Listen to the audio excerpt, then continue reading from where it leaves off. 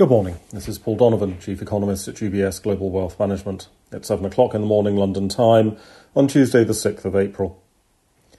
US economic data seems to be confirming the pattern of growth that we can expect elsewhere in the world this year. It is restrictions that are constraining economic activity, and the easing of those restrictions is resulting in consumers switching their demand to services. There are plenty of reports of strength in US restaurant bookings, for example, as people switch from buying stuff to having fun. Having fun being defined as doing something one can post about on Instagram afterwards. There's generally plenty of capacity in the personal service sector to meet that increase in demand, although Delta Airlines did have to cancel some flights owing to demand outstripping the ability to staff those flights. Airlines have more specialised labour than other service sectors, of course, and this is likely to be a temporary constraint. Restrictions are not being lifted in Europe at the moment, with the third wave of infections causing some concern. The UK Prime Minister has warned that taking holidays in Europe may not be allowed as a result of the rising case numbers. This underscores the challenge for Europe's tourism industry. It's a two-country process, as both the destination country and the supplier of the tourists need to have eased restrictions.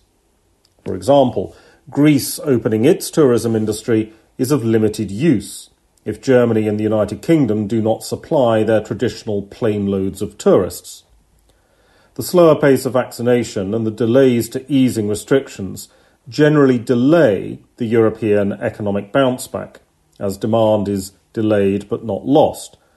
But because tourism is a time-sensitive product, demand here is more likely to be lost than delayed once a certain point in the calendar is reached. US Treasury Secretary Yellen has suggested that there should be a global minimum corporate tax rate. The idea is not new. The OECD has been leading attempts to do something along these lines, albeit with limited progress to date. The support for a minimum tax rate comes as the United States is pursuing trade taxes against countries that are putting in place digital taxes for companies that avoid paying corporation tax locally. So this may be an interesting tension to watch. One could also question whether the fourth industrial revolution makes the idea of a global minimum tax rate for companies less relevant. As we see localization of production increasing in the future, the idea of attracting foreign direct investment into a country through a low tax rate becomes less relevant. In the third industrial revolution, low taxes helped pull in companies that would produce in one place and then export those products out. In the fourth industrial revolution, companies produce to satisfy local customers, and the tax rate may therefore be something that affects local prices rather than overall investment decisions. Media reports are suggesting that the People's Bank of China has asked Chinese banks to restrict loan growth for the remainder of this year, holding total lending roughly at the same level as last year.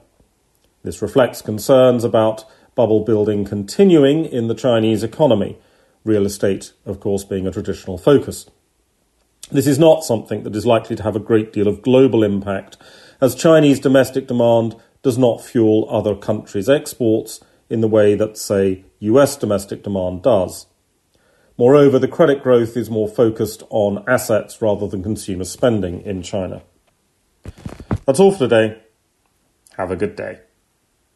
UBS Chief Investment Office's investment views are prepared and published by the global wealth management business of UBS AG or its affiliate, UBS. This material has no regard to the specific investment objectives, financial situation, or particular needs of any specific recipient and is published for informational purposes only. As a firm providing wealth management services to clients globally, UBS AG and its subsidiaries offer both investment advisory services and brokerage services. Investment advisory services and brokerage services are separate and distinct, differ in material ways, and are governed by different laws and separate arrangements. In the USA, UBS Financial Services Inc. is a subsidiary of UBS AG and a member of FINRA SIPC. For information, please visit our website at ubs.com/working with us. For a full legal disclaimer applicable to the independent investment views produced by UBS, please visit our website at ubs.com/CIO-disclaimer.